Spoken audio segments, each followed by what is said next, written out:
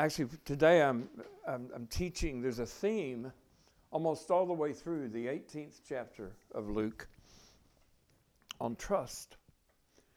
About every parable and situation that Jesus addresses talks about trust. So I've titled the message, and it's interesting this time of year. 50 years ago, shortly after midnight tonight, I surrendered my life to Jesus. Wow. And I remember the date for this reason.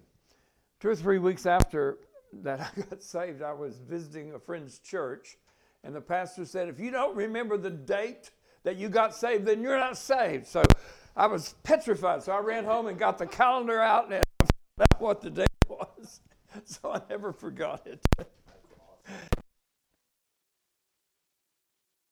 I have trusted the Lord for 50 years, and there's certainly times that I failed. And as we were singing, All I Am Is Yours, there just a few minutes ago, so many times we fail because we don't give him our failures. We don't give him our shame. We don't give him the messes we make. And we hold on to that. And that taints us. And so if we're going to trust God with everything, we just have to be bold-faced and open before the Lord. One of my favorite verses in the book of Hebrews, it says, that we are naked and exposed to the one that we must give account. Now, that's a reality. And so if we really understand that, then we might as well just be wide open and stop pretending. Because not all of us are as good as we would like to be. Not all of us are as shameless as we would like to be. But the good news is God delivers us from shame, and that's an awesome thing. And so I'm going to start with the 19th chapter, just a few verses there, because this is such an important passage, and it also has to deal with trust. I'm going to begin reading with verse 11. Who do you trust? As they were listening to this, he went on to tell a parable because he was near Jerusalem. And they thought the kingdom of God was going to appear right away. I'm reading from the Christian Standard Bible, which is a fairly new translation. I really enjoy it very much. Verse 12, therefore he said, a nobleman traveled to a far country. Now this is talking about Jesus. And this is specifically a message to the Jews, but it's for all of us. But the specifics are to the Jews. A nobleman traveled to a far country to receive for himself a kingdom, or another translation says, or to receive for himself authority to be a king. He was named King of Kings and Lord of Lords after he went to the cross. And then to return, he called 10 of his servants, gave them 10 minas. I thought it was pronounced minas, but it's minas. Now, 10 minas is 100 days' wages. So he gave a total of 10 minas to 10 servants. So each servant got 1 mina each. And he told them, engage in business, or one translation says, do my business until I come back. So Jesus is this nobleman. He's traveling to a far country. He's leaving, and then however many years later, he's coming back, and he's going to ask for account of what he's given. But his subjects hated him, and they sent a delegation after him, saying, we don't want this man to rule over us. And then verse 15, at his return, having received the authority to be king, he summoned those servants he had given the money to so that he could find out how much they had made in business. The first came forward and said, Master, your mina has earned 10 more minas. Well done, good servant, he told him, because you've been faithful in a very small matter, have authority over 10 towns. The second came and said, Master, your mina has made 5 minas. So he said to him, you will be over 5 towns. And another came and said, Master, here is your mina. I have kept it safe in a cloth, because I was afraid of you. Since you're a harsh man, you collect what you didn't deposit and reap what you didn't sow. He told him, I will condemn you by what you've said, you evil servant. If you knew I was a harsh man, now all of this is a question, it's not a statement. If you knew I was a harsh man, collecting what I didn't deposit and reaping what I didn't sow, why then didn't you put my money in the bank? You know, the big problem here is that he did not accurately estimate this nobleman. He did not accurately understand the Lord. We do not have an austere, harsh Lord, and we need to understand that. And so when I returned, I have collected it with, he said, if you had put it in the bank, then when I would have returned, I would have collected it with interest. So he said to those standing there, take the mina away from him and give it to the one who has 10 minas. Now these others thought it was very unfair. They said, but they said, Master, he has 10 minas. And Jesus says something very significant for all of us. I tell you that to everyone who has, more will be given. And from the one who does not have, even what he does have will be taken away. And so we're going to see this, what the true haves and have-nots are. The one who has is anyone who did God's business with what God gave them and increased. The increase is what puts them in the category of the haves. In other words, if all I have is what Jesus gave me, and I've not put it into investment, I've not exercised it, then I really don't have anything, because that's the story here. And then the one who has not is anyone who didn't do God's business with what he gave them and only held on to it without increase. No increase puts them in the category of have-nots. So all of us are given things. We're given gifts.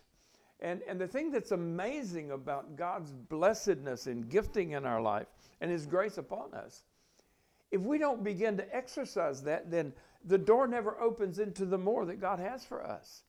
The strength, the courage, the giftedness increases as we begin to exercise it.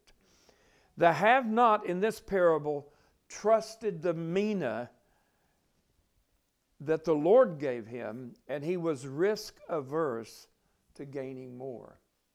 Many times people don't gain because they get satisfied with what they've got.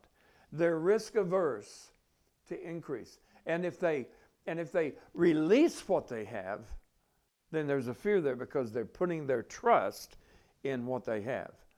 And that's a very dangerous thing. Now let's go back to Luke chapter 18. And I'll ask the question again, who do you trust? We're going to look at the importunate or persistent widow. We're going to look at the Pharisee and the publican. We're going to look at the children that were brought to Christ. We're going to look at a ruler that would follow Christ but is hindered by his riches. And then we're going to look at those that have a reward that leave all for his sake. And each of these reveals where our trust is. And each of these shows a risk in trusting God. There's a natural risk in trusting God. Paul was talking about tithing and giving. You know, the reality about tithing or giving, let's put it this way. If I have $100, if my income is $100, and I give 10% of that to the church, to the Lord, then in that moment, I have less than I had. I have less. And so that's where the fear comes for people when it comes to finances. To give money when I have 100 and I'm going to give and now I've only got 90, that scares people. But it's like a farmer. If a farmer has a bunch of seeds, they're not going to do him any good in the barn. They've got to get in the ground. And so that's the way it is with everything. When we begin to exercise our faith in the Lord, when we begin to give unto the Lord, whatever it is, then the increase comes. It doesn't always come immediately, but it comes. Now, Spurgeon said something that's very important. We cannot trust God too much, and we cannot have too little self-trust. We cannot trust God too much. It's impossible to trust him too much. But boy, I can trust me too much. I get in danger when I'm trusting me. See, the Bible's not a message of self-confidence. It's a message of God confidence. The word trust means to rely upon, to have confidence in, to be yielded to. To rely upon, to have confidence in, to be yielded to. And faith, there's many definitions of faith, but this struck me: belief with the predominant idea of trust or confidence, whether in God or in Christ, springing from faith in the same. The word faith and the word the word faith and the word trust, in essence, are interchangeable. Actually, the word trust is more of an Old Testament word. The word trust is found 107 times in the Old Testament, only 18 times in the New Testament. The word faith is found in the New Testament 227 times, only twice. Only twice in the Old Testament. The word faith is only there twice.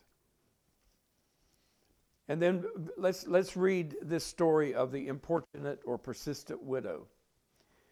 In verse 1, he told them a parable on the need for them to pray always and not give up. Does that remind you of another verse in the New Testament? It's not related to prayer, but it's about persistence. Anybody think of a verse?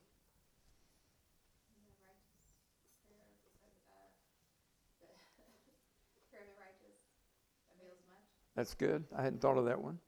But in Galatians 6, it says, don't give up. Don't get weary while doing good, for in due season you will reap if you don't faint. And so this story is about a woman who was persistent. And Jesus said, this is a parable on the need to pray. He said for them to pray, and the them is us today, and to pray always and not give up. To pray always and not give up. There was a judge in a certain town who did not fear God or respect people. He was not a good judge. And a widow in that town kept coming to him saying, give me justice against my adversary. For a while he was unwilling, but later he said to himself, even though I don't fear God or respect people, yet because this widow keeps pestering me, I will give her justice so that she doesn't wear me out by her persistent coming. Now, I want to tell you, this is an unjust judge. He doesn't fear God. He doesn't respect people. Is that the way our Father is? No, of course it isn't. Of course it isn't. But Jesus said, listen to what the unjust judge says. The unjust judge, even in his evil, because the lady persisted and was pestering him, he turned. But then Jesus said, will not God grant judge justice to his elect, or answer his elect, who cry out to him day and night? Will he delay helping them? I tell you, he will swiftly grant them justice, or he will swiftly answer them. And so here, a lot of people, I've heard people teach this, and they've actually tried to relate this whole thing that, man, you've got to keep pestering God, but that's not the story. Prayer is more for our benefit than it is for anybody else's benefit. And prayer is not just a matter of asking what we want. Jesus said at the beginning of this, he said he's telling a parable on the need for them to pray always and not give up. That includes every possible type of prayer. You know, there's a lot of things that we pray for. We continually go before the Lord. This is, Lord, something we need. We've been doing that concerning a venue. And it's not unbelief that we go back and say it's something that we focus on. We get our hearts set on that, not because it's an idol, but because that's what God wants us to have. And so God said that he will answer, Jesus said they will answer him speedily. And then verse 8 is something that's very significant. He said, that he will swiftly grant them justice or answer them Nevertheless, when the Son of Man comes, will he find faith on the earth? The Amplified Bible is very good in this. He said, when the Son of Man comes, will he find this kind of persistent faith on the earth? Our faith needs to be persistent. Abraham was given a promise when Abraham was very old and his wife was very old and her womb was dead. He gave him a promise of a son, the fruit of his loins. And for 24 years, he did not see the fruit of that. It took 24 years. Now, Abraham did some missteps along the way there. But the reality is that promises come. And Noah was given a promise that God was going to send a flood of judgment. And Noah persisted for many, many decades of building an ark. And so persistence in prayer is not so that we can twist God's arm or persuade him of what we need. God knows what I need even before I ask. But it's a matter of getting me engaged with God so that I am open to receive what he has for me. Many times when I pray, I'm not ready to receive what God has for me. But it's the persistence with God, almost wrestling with God in this whole thing to where we make ourselves ready. We should be persistent in all kinds of praying. We're all familiar with 1 Thessalonians 5:17. Pray constantly or pray without ceasing. It doesn't mean you pray 24 hours a day, but it means that your heart is ever towards the Lord because you trust the Lord. Our faith is in the Lord. We trust him. And then verse 9, he told another parable. He told this parable to some who trusted in themselves, that they were righteous and looked down on everyone else. My guess is he was telling this parable to the Pharisees. So this is a parable for those who trust in themselves. First of all of us can qualify from time to time. We can trust in ourselves. We can look down on others. Two men went up to the temple to pray. One a Pharisee, the other a tax collector. The tax collector were the scum of the earth in those days. The Pharisees hated the tax collectors. The Pharisee was standing and praying like this about himself. I like that translation. He was standing and praying like this about himself. His focus in prayer was off. God, I thank you that I'm not like other people. Greedy, unrighteous, adulterers, or even like this tax collector. I fast twice a week. I give 1/10 of everything I get. Well, the focus of this prayer that this Pharisee prayed is self-righteousness and condescension toward others.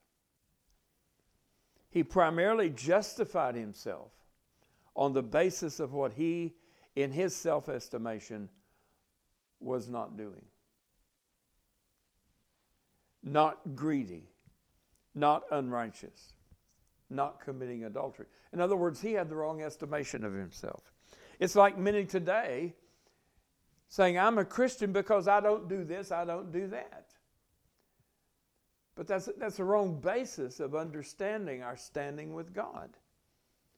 Many Christians today said, I'm not that bad, but is that good enough? Or they say, I'm better than most, but have you considered most? Christ only died for one category. And Romans 5:6 nails it. Christ died for the ungodly. He died for the ungodly, and we all qualified. We all qualified. The morally good without Christ are as guilty before God as the reprobates without Christ are. The person who is benevolent, a philanthropist, the person who is who would never think about adultery, a person who would never think about skimming any amount of money. But if he doesn't know Christ, he's as guilty as the person who is a thief and a robber. And that's something that many times in the church we substitute moralism for the gospel. and it's not the same thing.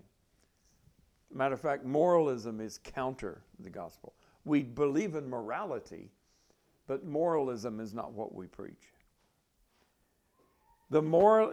Self-justification does not justify us before God. And that's rampant among people, self-justification. They compare themselves to others. But the tax collector, that was the Pharisee, but the tax collector, standing far off, would not even raise his eyes to heaven. But he kept striking his chest and saying, God, have mercy on me. He literally said, God, turn your wrath from me, a sinner. God, turn your wrath from me, a sinner. And Jesus said, I tell you this one went down to his house justified rather than the other. Because everyone who exalts himself will be humbled, but the one who humbles himself will be exalted. Now, first, Jesus said, he went down to his house justified. There was no self-justification. He wouldn't even raise his eyes to God. He was beating his chest saying, God, be merciful to me, a sinner. And the Pharisee had looked down on this man and said, I thank you, Lord, I'm not like this Pharisee. But the Pharisee had the right perspective. He knew he was guilty before God. And Jesus said he went down to his house justified. And Jesus says something very significant. Everyone who exalts himself will be humbled, but the one who humbles himself will be exalted. Self-trust leads to self-exaltation. Self-trust leads to self-exaltation. If I trust myself, then eventually I'll be puffed up and I'll exalt myself. But Jesus said everyone who exalts himself will be humbled, but he who humbles himself will be exalted. Trusting God is an indicator of humility. If I trust God, that indicates humility. With God, the way up is down. You want to go up with God? Humble yourself. God determines how high we go by how low we're willing to go. And Jesus sets that example in the second chapter of Philippians. Even though he was equal with God, he did not hold on to that equality with God firmly. But he emptied himself. He made himself of no reputation. And he took upon himself the form of a servant. And because of that, God highly exalted him and gave him a name above every name.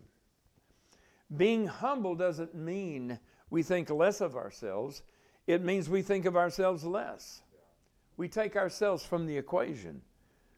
It means we take our lives and our status out of our hands and put them in God's hands.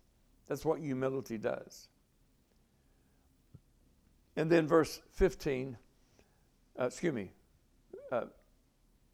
15 through 17, I think. People were bringing infants to him that he might touch them. Before I say that, let me reiterate. We're looking here at this tax collector. His trust was towards God. The Pharisee, his trust was towards self. So the question today is, who do you trust? People were bringing infants, in verse 15. People were bringing infants to him so that he might touch them. But when the disciples saw it, they rebuked them. Jesus, however, invited them.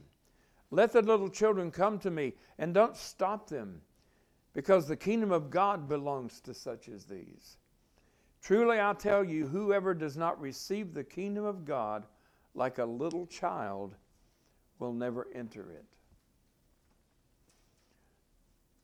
A little child trusts what they're told, and they receive what's given to them.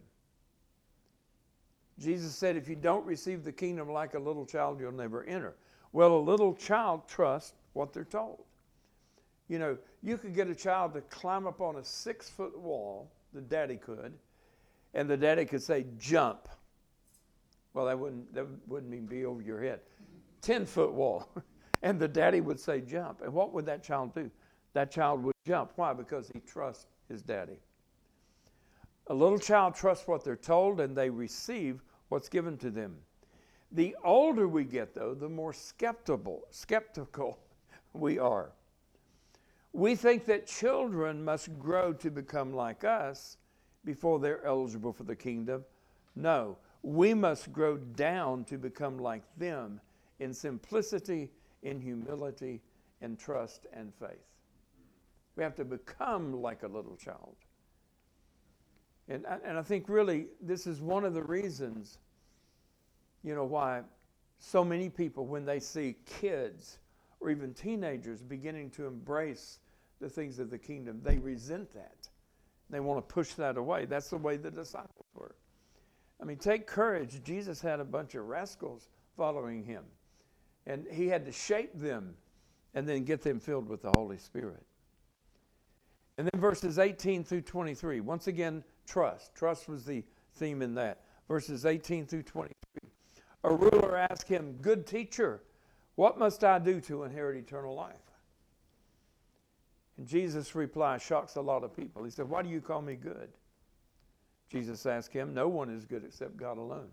Jesus was not speaking in his divinity. He was speaking in his humanity. Jesus didn't take any credit. John 5, verse 19 and John 5:30, Jesus makes it abundantly clear that by himself he could do nothing. He would not take the credit for anything that he did. He said, "Why do you call me good? No one is good except God the Father. You know the commandments." This is this rich young ruler. "What must I do to inherit eternal life?" And yet Jesus is not trying to tell him that if you keep the commandments, you'll inherit eternal life. Jesus is after something deeper in him. Jesus sees the stronghold in this young man's life. He said, "You know the commandments. Do not commit adultery. Do not murder. Do not steal. Do not bear false witness. Honor your father and mother." And here we see self-trust again. This rich young ruler says, "I've kept all these from my youth." And I believe he was sincere, but I believe he was sincerely wrong. When Jesus heard this, he told him, "You still lack one thing. Sell all that you have and distribute it to the poor, and you will have treasure in heaven. And then come, follow me." And after he heard this, he became extremely sad because he was very rich. This rich young ruler was just like that Pharisee. Self-focus and self-trust. I believe he sincerely thought he'd kept the law. But Jesus said, and I think maybe Paul said it too, if you violate in one, you're guilty of all. And Jesus raised the bar. He didn't lower the bar. When it comes to adultery, Jesus raised the bar and said, if you even look on somebody and lust after them, you've committed adultery in your heart. And so this man was focused on his goodness, on what he perceived was his goodness, his self-perception, his self-focus, his self-trust. But Jesus saw the main issue of his life was misplaced trust. This man had trust in riches. Jesus wasn't saying to him, if you'll give everything away, then you can go to heaven. That wasn't what he was saying. He said, if you will distribute what you have to the poor, and then come follow me, you'll have treasure in heaven. But the man could not release where his trust was. It was what was keeping him from the eternal life he so desired. And then let's look at verses 24 through 29. Seeing that he became sad, Jesus said, how hard it is for those who have wealth to enter the kingdom of God. And then Jesus says one of the most astonishing things. He said, it is easier for a camel to go through the eye of a needle. This is Nita's favorite sermon of mine. It is easier for a camel, I don't think it is. It is easier for a camel to go through the eye of a needle than for a rich person to enter the kingdom of God. Do you know any rich people that are believers? I do. I have several friends that are in that category of rich, and they have entered the kingdom of God. So Jesus is not disqualifying people by what they have, by their possessions. He's disqualifying people by what possesses them. You could be a gazillionaire and not be attached to it. But he said it's easier for a camel to go through the eye of a needle than for a rich person to enter the kingdom of God. And his disciples said, then who can be saved? He replied, what's impossible with man is possible with God. And that's really the key in understanding this. Because Jesus is talking about impossibilities. Can a camel go through the eye of a needle? Not without significant change. Because he's talking about what's impossible with man is possible with God. With God, it's possible for a camel to go through the eye of a needle. I'll get to that in a minute. Peter said, look, we have left all. We have left what we had, and we followed you. That's a statement of trust. They did leave. They left father, they left boat. The fishermen did. Matthew, the tax collector, Jesus said, follow me. And it says that before even Matthew rose up, it says he left all. He left all while he was sitting down. It says he left all, he rose up, and he followed Jesus. And so Jesus himself said, you cannot be my disciple unless you forsake everything, unless you turn your back on it. Don't let it control you is what he's talking about. He said, we've left what we had and followed you. And Jesus said in verse 29, he said to them, truly I tell you, there is no one who's left a house, a wife, brothers or sisters, parents or children because of the kingdom of God, who will not receive many times more at this time and eternal life in the age to come. And this is such a statement of trust. Where is our trust? Can we trust houses? No. We can't trust houses. We can't trust relationships. But if we'll forsake for the sake of God, not forsaking for the sake of forsaking, but when God speaks, we obey God. And we receive many times more in this life. It doesn't happen immediately. There's a cost. There's a risk. You go without many times. Jesus himself left heaven. I mean, how blissful is heaven? He stepped into the sin-ridden world. And he was a man who did not have a place to lay his head. And he did it for the Father. That's the example. It's easier for a camel to go through the eye of a needle than for a rich man to enter the kingdom of God. Is Jesus talking about a real camel going through the eye of a real needle? I think he is, because he's talking about what's impossible with man is possible with God. For a camel to go through the eye of a needle will require fundamental change in the camel. Turn the camel to liquid, and you can drop by drop that camel through the eye of a needle, one drop at a time. That's impossible with man. It's possible with God. For a rich man to enter the kingdom of God will require a fundamental change in that rich man's perspective of wealth. In other words, he cannot get into the kingdom bound up with riches. He must shift his trust from wealth to God. And really, in everything we've looked at today, it's a matter of shifting trust. Who do you trust? Do you trust you? Do you trust your job? I mean, it's funny. The stock market is an amazing thing. I remember reading about 12 years ago, I think it was probably during right after the subprime mortgage crash. I read an article by a stock market guru, and it was so definitive. He said, if you'll understand this, you'll never get concerned. He said, the stock market goes up by greed, and it comes down by fear. And it's the truth. Where's our trust? Our trust has to be in the Lord. But it's not just a blanket statement. What we sang earlier, whatever he says, we'll do it. That's where trust happens. When you hear God and do what he says, that's where trust is manifested. And when we do that, then we're off the hook and he's on the hook because he loves us and he's interested in our good. And it's okay that we have to go through lean times. It's okay that we have to go through situations. I can think back many years ago as a young Christian where, I loved God, but because I feared lack so much that I made missteps concerning finances. And it was because of a lack of trust in God to get me through those situations. And so we have to understand that God really wants our trust. He wants our faith, and we can trust the Lord.